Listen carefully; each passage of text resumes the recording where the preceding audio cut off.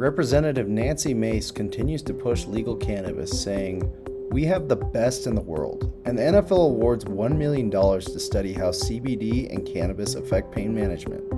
This is Gary with Very Hill, keeping you up to date on the latest in cannabis news. Republican Representative Nancy Mace turned to cannabis to deal with severe trauma as a teenager stemming from being the victim of sexual violence. She later returned to school with vigor and became the first woman to graduate from the Citadel.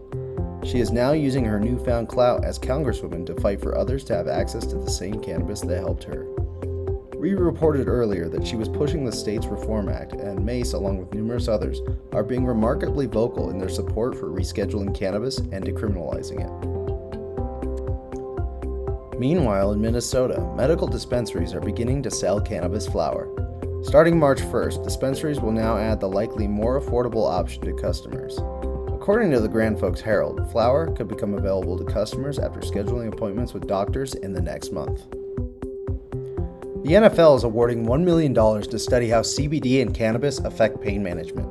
Two teams of researchers at the University of San Diego and the University of Regina will study the effects of cannabinoids on neuroprotection and pain management in elite-level athletes.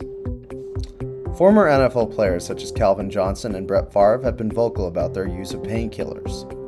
Former players such as Kyle Turley and Jim McMahon have also been vocal on the other end about how cannabis has helped them in their retirement.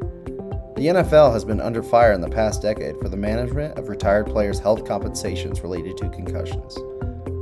John Mackey and Mike Webster come to mind as players who helped build the league and were unfortunately left behind in their latter years. We're hoping that players can have an alternative to manage their health. So go ahead and subscribe to this podcast to stay up to date on the latest in cannabis news. Thanks for listening.